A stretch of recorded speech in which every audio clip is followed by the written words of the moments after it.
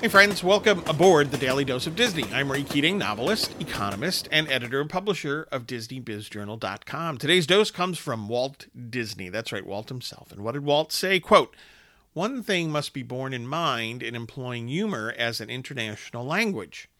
It may be robust, candid, hectic, burlesque, even violent if the subject permits, but never vulgar in taste or treatment." Close quote.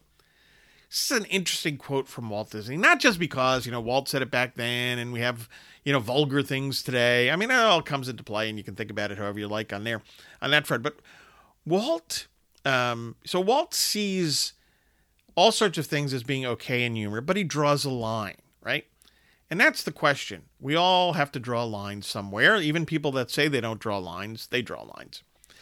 And why did Walt draw it at this particular place, right? Part of it was probably personal, right? His personal views, his faith, and so on all probably came into play.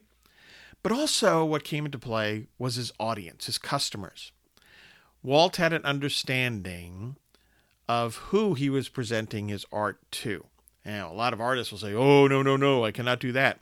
But from Shakespeare to Disney, as I've said many, many times, these great artists understood who their customers were, if you will, who their audience was, and that provided some boundaries, and for the most part, overwhelmingly so, I think those boundaries have been good for creativity, right?